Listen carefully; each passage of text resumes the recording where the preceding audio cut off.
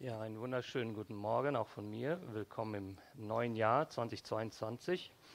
Der kanadische Komiker Jim Carrey hat zum Jahresrückblick Folgendes vorgeschlagen. Meinte, macht mal die Augen zu und lasst das vergangene Jahr also an euch vorbeiziehen. Also ich mache das mal für euch jetzt. Hat er das folgendermaßen gemacht.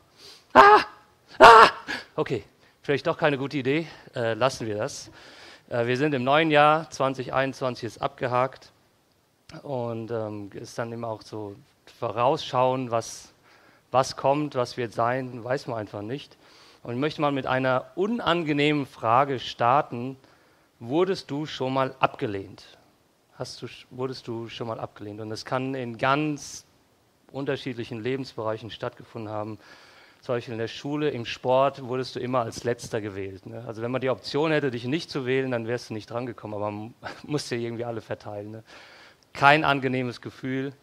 Vielleicht hast du mal in deinem Leben zahlreiche Bewerbungen geschrieben und keine davon war erfolgreich. Also bist nicht angenommen worden, du hast die Stelle nicht bekommen. Oder vielleicht hast du sogar die Probezeit mal nicht bestanden. Vielleicht hattest du auch nie das Gefühl, von deinen Eltern geliebt zu sein, angenommen zu sein. Oder du offenbarst jemandem deine Liebe und sie wird nicht erwidert. Boah, ist auch unangenehm. Jetzt am 23. Januar werden es genau 20 Jahre sein, wo meine Frau und ich offiziell ein Paar sind. Damals habe ich sie zum Marathon ausgeführt. Weiß gar nicht, ob es den noch gibt, aber sind wir hingegangen. Genau, und muss sagen, also mir den Schritt zu wagen und ihr meine Liebe zu gestehen, also es war eine große Hürde. Warum? Ja, weil ich keinen Korb bekommen wollte. Ne? Da gab es noch ein paar andere Jungs, die da irgendwie angestanden haben. Da habe ich gesagt, nee, da reihe ich mich nicht ein. Ne? Also wollte dem Gefühl aus dem Weg gehen und rückblickend betrachtet hätten wir uns als Paar so einigen Ärger ersparen können, wenn ich da ein bisschen mutiger gewesen wäre. Das ist jetzt kein Ratschlag für andere, ne? Also müsst ihr für euch selbst schauen. Aber die Angst, abgewiesen zu werden, die war definitiv da. Und vielleicht hast du das auch schon erlebt. Deine Liebe wird nicht erwidert. Oder noch schlimmer, vielleicht bist du sogar verlassen worden von deinem Partner. Ablehnung, also ein Gefühl, das uns zutiefst widerspricht, sehr unangenehm ist, im besten Fall unangenehm. Im schlimmsten Fall kommst du vielleicht nie wieder darüber hinweg, weil es ganz tief geht, weil es ganz viel mit uns als Person zu tun hat. Als Mensch abgewiesen zu werden, geht sehr, sehr tief, weil wir als Person in Frage gestellt werden. Bin ich nicht gut genug? Bin ich nicht liebenswert? Was bin ich wert als Mensch? Und jetzt stehen wir am Beginn des neuen Jahres und jeder wünscht sich ein erfolgreiches neues Jahr, sagen wir auch ein gutes neues Jahr. Also das ist eigentlich so ein Wunsch, den man grundsätzlich fürs Leben gerne hätte, ein gutes Leben, ein erfolgreiches Leben. Aber die Zukunft hat es so an sich, wir wissen nicht, was sie mit sich bringt. Also wir kennen die Zukunft einfach nicht. Wir wissen nicht, was da auf uns zukommt. Wir können uns das vorstellen wie eine Tür. Annette hat es schon anklingen lassen. Und ich zeige uns ja mal eine schöne Tür. Übrigens gibt es sie im Bauhaus zu kaufen an der Stelle, falls sie jemand sehr toll findet. Und was verbirgt sich hinter dieser Tür? Was verbirgt sich hinter dieser Tür? Was erwartet uns? Klar, so grob weiß man, was das neue Jahr so mit sich bringt. Morgen geht für die meisten der Schüler die Schule los. Hat irgendjemand morgen schulfrei? Heieiei, unglaublich. Ja, aber morgen geht es schon wieder los. Wir wissen so ein paar Sachen, was es so mit sich bringt, aber insgesamt sind da ganz viele Fragezeichen. Wer hätte vor 2 Jahren gedacht, dass das mit Corona mal so lange dauern wird oder solche Ausmaße annimmt, hätte keiner sagen können. Was erwartet uns hinter dieser Tür? Stellen wir uns mal vor, das ist das Jahr 2022 und du machst sie peu à peu auf, fängst an, da durchzugehen. Was erwartet uns? Welche Gefühle bewegen dich, wenn du an das kommende Jahr denkst? Hier spielt natürlich auch unser Charakter eine Rolle. Manche von uns sind von Natur aus neugierig. Wir wollen Dinge ausprobieren und wir lieben Neues. Ja? Also es wird irgendwann langweilig. Ne? Wir lieben es, neue Dinge zu machen, zu erleben. Und andere sind da vorsichtiger. Die lieben die Routine. Ja, wenn alles so seinen Platz hat, alles so seinen Ablauf, das gefällt uns gut. Wir haben Urlaub gemacht, dort hat es uns gefallen, da fahren wir jedes Jahr hin. Ne? Und andere, nee, also ich war an dem Ort schon mal und warum soll ich dort nochmal hinfahren? Ne? So ticken wir auch anders. Und andere von uns sind ängstlich. Ja, alles Neue macht uns Angst, ein bisschen Unsicherheit und so Veränderungen fallen uns schwer. Es ist nicht so einfach. Ich hatte euch das schon mal erzählt, also das ist jetzt wirklich, Kinder macht das nicht nach, oder falls ihr dort mal seid, im Stadtkrankenhaus in Worms ist irgendwie untertunnelt. Ne? Habe ich euch schon mal erzählt, da sind im Boden so Gitter drin und da kann man aufmachen und dann geht da so eine gefühlt 10 Meter tiefe Leiter runter. Und dann kann man da eine Tür aufmachen, dann sind so unterirdische Gänge. Keine Ahnung, ob das Fluchtwege sind. Das haben wir als Kinder irgendwann mal herausgefunden und sind dann da rein und haben dann mit der Taschenlampe geleuchtet und so. War super gruselig und auch total bescheuert, weil man sich da bestimmt sehr gut verlaufen kann. Und dann, was weiß ich, ob die nächste Tür, zu der du findest, ob die offen ist. Und da waren wir letztens spazieren, haben das unseren Kindern gezeigt. Und dann kamen so zu Hause die Fragen, ja Papa, wärst du böse, wenn ich da mal reingehen würde? Ja, da wäre ich böse. Aber du warst doch auch drin. Ja, und das war bescheuert. Das war keine gute Idee. Und da ist dann eine Neugier. Das ist was Neues, das ist was Unheimliches, das interessiert uns. Aber hey, da dürft ihr nicht rein. Also wenn du da mal irgendwie verloren gehst, da findet dich niemand, da hört dich auch niemand. Und so ist es vielleicht mit dem neuen Jahr. Manche von uns sind neugierig, freuen sich drauf. Das ist irgendwie spannend. Und andere sind ängstlich, nee, da gehen wir nicht rein. Was verbirgt uns hinter dieser Tür im neuen Jahr? Manche von uns wollen sich selbst schützen und sagen zum Beispiel, ich werde mich im neuen Jahr nicht mehr tiefer in eine Freundschaft hineinbegeben, einsteigen. Ich möchte nicht mehr verletzt werden. Ich möchte nicht versagen, also ich probiere nichts Neues aus. Die Dinge, die mir Stabilität geben, die lasse ich so bleiben, wie sie sind. Und vielleicht erinnert dich diese Tür auch an einen Behördengang. Ne? Also ich muss ganz ehrlich sagen, ich bin zwar in Deutschland groß geworden, aber ich weiß manchmal nie genau, wie ich mich verhalten soll, wenn ich bei den Behörden bin. Ne? Also die Tür ist zu, dann klopfst du an, machst du auf und dann sitzt da jemand und sagt, habe ich Sie hier reingerufen? Nein, okay, machst wieder zu.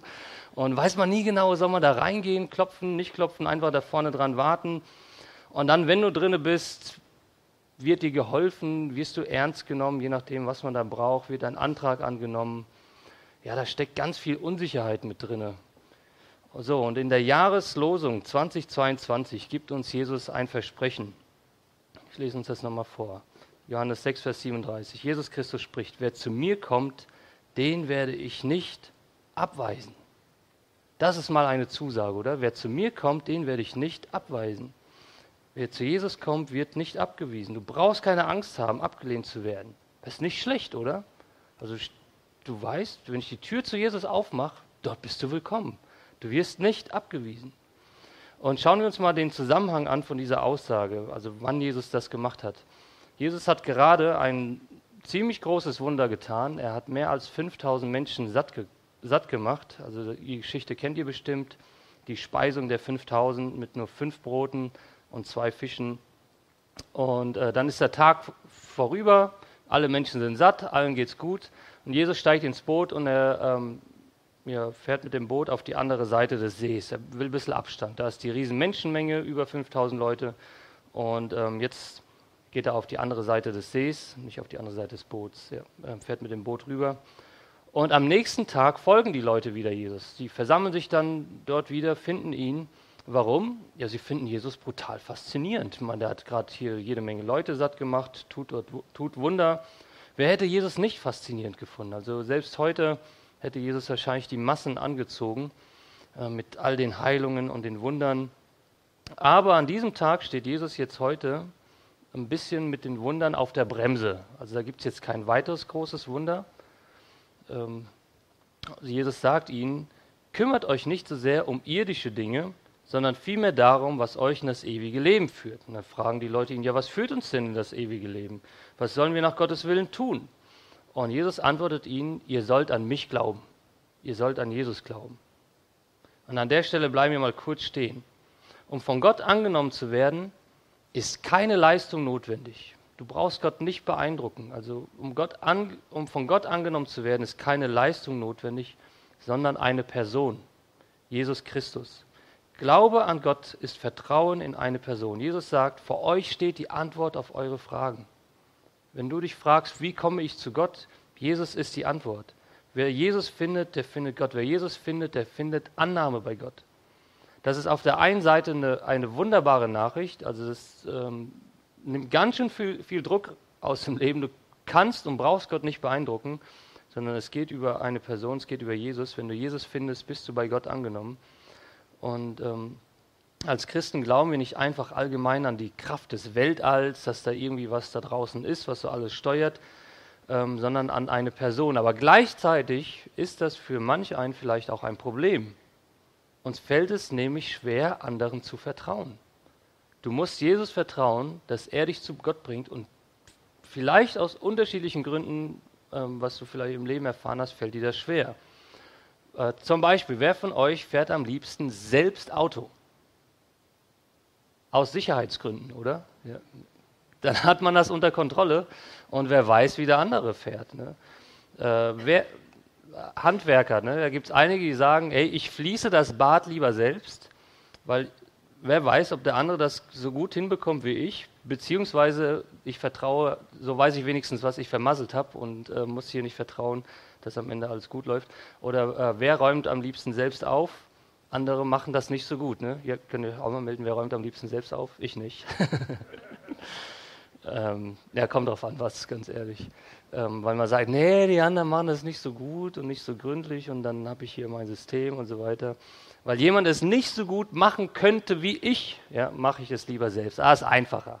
Erspart man sich den Ärger, ja, das ist da jemandem noch zu erklären.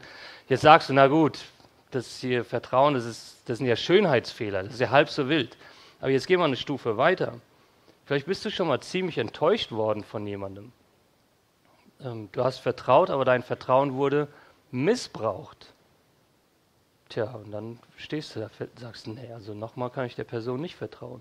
Oder du wurdest vielleicht sogar betrogen, finanziell über den Tisch gezogen oder von deinem Ehepartner.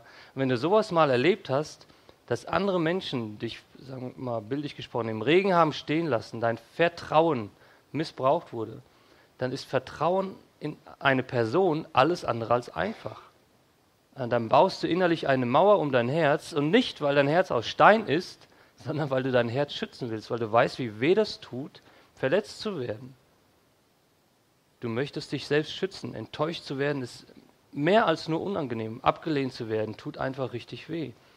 Und jetzt kommt Jesus und sagt dir Folgendes, er gibt dir folgende Zusage: Er wird dich nicht abweisen. Ihm kannst du vertrauen, er wird dich nicht enttäuschen. Nur Jesus kann unseren Hunger nach Anerkennung, nach Annahme stillen. Kein anderer Mensch kann das. Wir alle werden irgendwie fehlschlagen. Wir verletzen andere Menschen, ob bewusst oder unbewusst. Doch Jesus sagt, ich werde dich nicht enttäuschen. Und trotzdem musst du diesen Vertrauensschritt gehen und sagen, Jesus, ich vertraue dir, dass das stimmt. Und das ist für manche von uns wirklich nicht einfach. Was bei Jesus noch hinzukommt, er zwingt sich nicht auf. Diesen Vertrauensschritt überlässt er dir. Bei Jesus gibt es keine, sagen wir mal, Jesus-Impfpflicht. Ja? Auch nicht durch die Hintertür, sondern Jesus sagt, hey, hör zu, das ist ein Angebot, aber es ist deine Entscheidung, das anzunehmen oder abzulehnen. C.S. Lewis formuliert im Zusammenhang, dass Christen an Himmel und Hölle glauben. Manch einer sagt, boah, ich kann nicht glauben, dass ein liebender Gott Menschen in die Hölle schickt. Aber die Hölle ist jetzt nicht so, dass Gott Menschen in die Hölle schickt, sondern die Hölle ist eigentlich die Konsequenz von deiner Entscheidung, Gott abzulehnen. Mit der Hölle bekommst du eigentlich das, was du tatsächlich wolltest, nämlich ein Leben ohne Gott. Gott zwingt sich nicht auf. Jesus zwingt sich nicht auf, zu sagen, ich möchte das nicht, dann führst du ein Leben ohne Gott und letztendlich, wenn wir als Christen über Himmel und Hölle reden, bekommst du mit der Hölle genau das, was du möchtest, nämlich ein Leben ohne Gott. Er überlässt dir die Entscheidung, ob du ihm vertrauen möchtest oder nicht. In Johannes 1, Vers 11 heißt es folgendermaßen: Er kam zu seinem Volk, über Jesus. Jesus kam zu seinem Volk, aber sein Volk wollte nichts von ihm wissen. All denen jedoch, die ihn aufnahmen und an seinen Namen glaubten, gab er das Recht, Gottes Kinder zu werden. Gott sehnt sich nach uns. Gott sehnt sich nach uns. Es zieht ihn zu uns Menschen. Wir könnten auch sagen, er wartet hinter dieser Tür auf dich und er wird dich nicht ablehnen. Bei ihm bist du willkommen. Egal, was du im Leben getan hast, sondern er steht mit offenen Armen da. Vor ein paar Jahren ist Billy Graham gestorben, einer der bekanntesten Prediger, sagen wir mal, also des vergangenen Jahrhunderts auf jeden Fall und halt auch in unser Jahrhundert hier mit hinein. Also er hat in den 80er, 90er Jahren ganze Stadien gefüllt, müsst ihr euch mal vorstellen. lass mal eine Evangelisation machen und da kommen 80.000, 100.000 Leute. Also aus deutscher Perspektive ist es heute so, okay, wer würde da zu so einer Veranstaltung hingehen, so groß? Aber Billy Graham war da von Gott gesegnet, einer der herausragenden Prediger unserer Zeit. Und einer seiner Töchter hat ein Leben geführt, wo man sagen würde, aus christlicher Perspektive, das ist nicht ganz so fromm. Und ist da auf ein bisschen auf krumme Wege geraten. Und eines Tages sagte sie zu sich, ich muss nach Hause. Das geht so nicht weiter, ich muss nach Hause. Und sie weiß, sie ist die Tochter von Billy Graham und eigentlich möchtest du deinen Papa, hat sie gesagt, nicht enttäuschen oder ihn auch nicht schlecht dastehen lassen, dass sie einfach so ein anderes Leben führt, als sie gefühlt auch sollte. Und irgendwann dämmert es ihr und sie sagt, sie muss nach Hause. Also sie muss ihr Leben wieder auf beide Beine stellen und zurück nach Hause kommen. Und dann hatte sie Angst, ihrem Papa zu begegnen. Und also sie erzählt das sehr eindrücklich, dass sie nach Hause kommt und ihr Papa einfach mit offenen Armen auf sie wartet. Und sie hatte Angst, ihren Papa zu enttäuschen, aber er sagt, ich warte auf dich, ich sehne mich nach dir. Er steht mit offenen Armen da und dieses Bild können wir für Gott gebrauchen. Egal, was du im Leben gemacht hast, wo du sagst, oh Mann, Gott müsste so enttäuscht von mir sein. Du kannst Gott nicht enttäuschen. Jemand zu enttäuschen beinhaltet, dass man sich getäuscht hat, aber Gott weiß alles über dich. Du kannst ihn nicht enttäuschen, er steht mit offenen Armen da. Und kommen wir nochmal zurück zu unserem Bibeltext von unserer Jahreslosung. Also im weiteren Zusammenhang sagt Jesus dann, alle, die der Vater mir gibt, werden zu mir kommen. Und wer zu mir kommt, den werde ich nicht hinausweisen. Denn ich bin nicht vom Himmel herabgekommen, um das zu tun, was ich selber will, sondern um den Willen dessen zu erfüllen, der mich gesandt hat. Und der Wille dessen, der mich gesandt hat, ist, dass ich von all denen, die er mir gegeben hat, niemand verloren gehen lasse, sondern dass ich sie an jenem letzten Tag vom Tod auferwecke. Also die Menschen fragen Jesus, was ist denn der Wille Gottes? Und Jesus sagt, glaubt an mich und ihr werdet zu Gott finden. Und mit diesen Aussagen, was wir gerade gelesen haben, handelt sich Jesus ganz schön Gegenwind ein. Auf einmal war die Stimmung ihm gegenüber ziemlich negativ und überhaupt nicht mehr positiv. Als Jesus am Tag davor 5.000 Menschen satt gemacht hat, war noch alles in Ordnung. Wir lesen von niemandem, der sich beschwert hat, ja, was soll das, als ob ich nicht selbst für mich sorgen kann und so weiter. Ich brauche deine Almose nicht. Nee, das haben alle dankend angenommen. Aber jetzt, wo Jesus für sich den Anspruch erhebt, gestern habt ihr Brot bekommen, aber ich bin das Brot des Lebens. Nur durch mich kommt ihr zu Gott. Er selbst ist der Zugang zu Gott. Dann ruft das heftige Reaktion hervor. Moment mal, für wen hält er sich eigentlich? Wir kennen doch seine Eltern. Hey, bleib mal auf dem Boden. Fängst ja an abzuheben. Der leidet an Überwertigkeitskomplexen. Okay, Jesus, gestern war noch interessant, aber jetzt sind wir raus. Das ist uns ein bisschen zu krass. Jesus polarisiert. Und das war damals so und ist heute immer noch so. Das hat sich bis heute nicht geändert. An Jesu Anspruch scheiden sich die Geister. Und das ist auch nachvollziehbar, denn Jesus stapelt alles andere als tief. Er sagt, also legt die Messlatte ziemlich hoch an für sich selbst. Er trägt wirklich dick auf und behauptet, nur durch ihn bekommt man Zugang zum Vater, zu Gott. Er ist die Tür, zu der du zu Gott kommst. Aber wenn das tatsächlich stimmen sollte, wenn das wahr sein sollte, was Jesus da behauptet, dann ist das eine ganz große Einladung. Eine ganz große Einladung. Ich lese uns nochmal die Jahreslosung vor und gleichzeitig schauen wir uns ein Bild an von Stefanie Barlinger, dazu also eine Grafik, ihr habt die vielleicht schon mal gesehen. Wer zu mir kommt, den werde ich nicht abweisen. Ich möchte mal ein bisschen mit euch uns das Bild anschauen und einfach mal beobachten, was wir da sehen. Also einmal eine geöffnete Tür. Die Tür steht offen. Man sieht nicht den gesamten Raum, man kann dann nur so ein bisschen hineinschauen. Aber der Raum, der sich hinter der Tür verbirgt, der strahlt Wärme aus, oder sieht warm aus. Also eine angenehme Atmosphäre. Es wirkt gemütlich einladend. Sind da noch weitere Personen, können wir nicht sehen. Wartet dort jemand? Auf jeden Fall wirkt das einladend gemütlich. Also da möchte man hineintreten. Und wenn wir weiter in den Raum reinschauen, dann sehen wir, da ist ein Tisch aufgebaut. Ich hoffe, ihr könnt das erkennen. Und der Tisch ist ein bisschen flach. Das sieht jetzt nicht aus wie so ein Esstisch, sondern eher so ein Couchtisch. Darauf liegt ein Brot und es steht ein Glas Wein dabei. Und das frisch gebackene Brot, wenn man ein bisschen genauer also das ein bisschen im Kleineren sieht, dann kann man das förmlich riechen. Also es sieht so aus, als wäre das noch warm. Und frisch gebackenes Brot, also riecht einfach wunderbar. Bei uns in der Bäckerei um die Ecke, wenn man reinkommt, ist ein ganz angenehmer Duft. Und das Licht, das aus dem Zimmer hinausstrahlt, sieht fast aus wie so ein Weg, wie so ein Lichtkegel, dem man folgen könnte.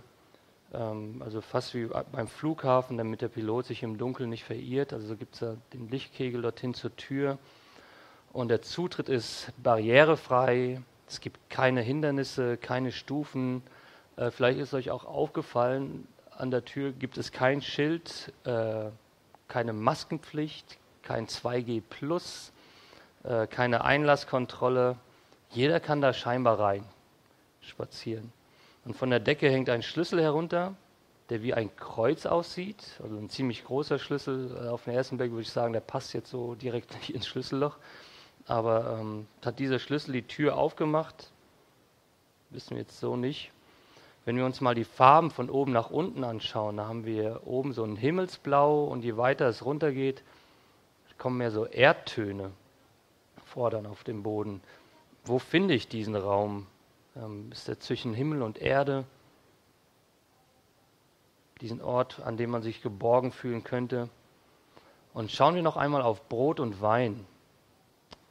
Sie stehen im Mittelpunkt des Bildes eigentlich, also im Mittelpunkt auch dieser Tür und haben eine tiefergehende Bedeutung. Brot und Wein stehen im christlichen Glauben dafür, was Jesus für uns am Kreuz stellvertretend getan hat. Damals hat man das Brot nicht geschnitten, wie wir das tun, mit dem Messer, sondern man hat es gebrochen. Und Jesus sagt, so wie das Brot gebrochen wurde, so wurde auch sein Körper gebrochen, zerbrochen. Sagt er, er musste sterben, er bezahlte für unsere Schuld, für die Schuld, die wir vor Gott hatten als Menschen. Wofür steht der Wein? Der Wein steht für sein Blut, das für uns vergossen wurde. Mit anderen Worten sagt Jesus über sich selbst, er nahm die Strafe auf sich, die wir verdient gehabt hätten. Und das drücken Brot und Wein aus. Christen nennen es das Abendmahl. Also mit dem Abendmahl feiern und gedenken wir daran, was Jesus für uns getan hat. Er sagt, ich liebe euch so sehr, dass ich alles getan habe, damit ihr den Zugang zu Gott bekommt, damit die Tür zu Gott offen ist. Und das Interessante am Abendmahl, da steckt noch mehr Symbolik eigentlich dahinter, also wenn wir das als Christen feiern, also so wie wir beim Abendmahl Brot und Wein zu uns nehmen können, so können wir auch Jesus in unser Leben, also sinnbildlich besprochen, aufnehmen. Und niemand kann dich von seiner Liebe trennen. Das ist Gottes Zusage an uns. Wenn du Ja zu Jesus sagst, bekommst du seinen Heiligen Geist, der in dir lebt. Also du bist direkt mit Gott verbunden. Jesus unterbreitet dir ein Angebot. Er sagt dir, hey, schau mal, der Tisch ist gedeckt. Es ist alles da. Du bist herzlich eingeladen. Es ist alles vorbereitet. Komm zu mir. Ich werde dich nicht wegschicken oder abweisen. Was für eine Einladung, was für ein Angebot. Da ist keine Liste, die du erfüllen musst, damit du rein darfst. Nein, Jesus sagt, hey, folge mir nach. Komm zu mir und lerne seine Gastgeberqualitäten kennen. Wir haben im Neuen Testament einige Begriffe, die Jesus sich selbst zuschreibt. Er ist das Brot des Lebens. Er ist das Licht der Welt. Er ist die Tür, der Weg, die Auferstehung, das Leben. Das sind alles Begriffe, mit denen wir was anfangen können. Wenn du mal längere Zeit nichts zu essen gehabt hattest, wie wichtig Nahrung ist. Wenn du mal im Dunkeln warst, wie wichtig Licht ist. Wenn du den Weg nicht kennst, dich verirrt hast, wie wichtig ist zu wissen, wo orientiere ich mich, wo muss ich lang gehen. Und dann am Ende des Lebens zu stehen und zu sagen, hey, wie wichtig ist zu wissen, wie geht es weiter, was passiert mit mir. Und Jesus gibt dir in allen diesen Bereichen Hoffnung fürs Leben und das über das Leben hinaus. Er ist der beste Gastgeber, den wir uns vorstellen können. Und gleichzeitig bietet dir Jesus aber auch an, lass mich in dein Leben hinein, ganz persönlich. Ich möchte bei dir wohnen. Er fragt nicht nach deinen Gastgeberqualitäten. Manche von uns haben eine riesige Angst, dass jemand unangemeldet vor der Tür stehen könnte. Aber Jesus ist es egal. Er sagt, hey, weißt du was, ich komme zu dir und helfe dir sogar beim Aufräumen. Er achtet nicht auf deine Gastgeberqualitäten. Er ist der beste Gast, den du dir vorstellen kannst, nämlich er ist das Brot. Ja, er bringt es mit, er ist das Licht, er ist das Wasser des Lebens. So im neuen Jahr halte dir bewusst vor Augen, ich möchte einerseits Schritte auf Jesus zugehen, vielleicht hast du diesen Schritt schon gemacht und du bist bei Gott, bist in diesem Raum drinne und gleichzeitig möchte ich dich einladen, Jesus mehr Raum in deinem Leben zu geben, dass er immer mehr ins Zentrum rückt und du ein Leben führst zu seiner Ehre, wo er ja mit dir Leben gestalten kann. Wir starten heute Abend 19 Uhr unsere Gebetswoche und das ist ja vielleicht für manch einen von euch eine gute Idee, zu sagen, klar, wir beten für Anliegen, aber andererseits auch, ich möchte mich bewusst in Gottes Gegenwart stellen, bewusst in diesen Raum begeben, zu sagen, hey, an Gott neu orientieren, neu ausrichten. Und ich habe für euch eine Hausaufgabe, heute Abend ist das Thema Fürbitte. Vielleicht möchtest du dir mal eine Person notieren und für das kommende Jahr für diesen Menschen beten und sagen, hey, da gibt es jemand, der sollte das erfahren, wie gut Jesus ist, der sollte diesen Schritt auf Jesus zumachen und hat es noch nicht gemacht.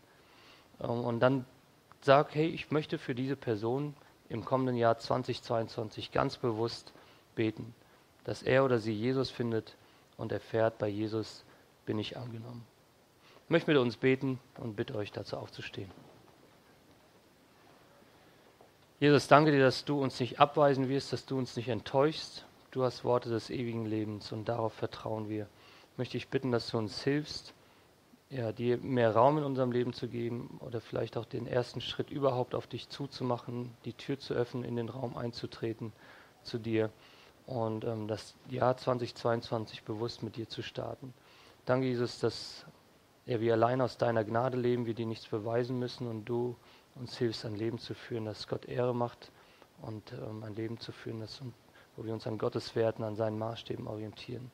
Nicht um Gott zu beeindrucken, sondern weil wir wissen, dass das einfach das Beste ist, was uns im Leben passieren kann. Danke dir, Jesus, dafür. Amen.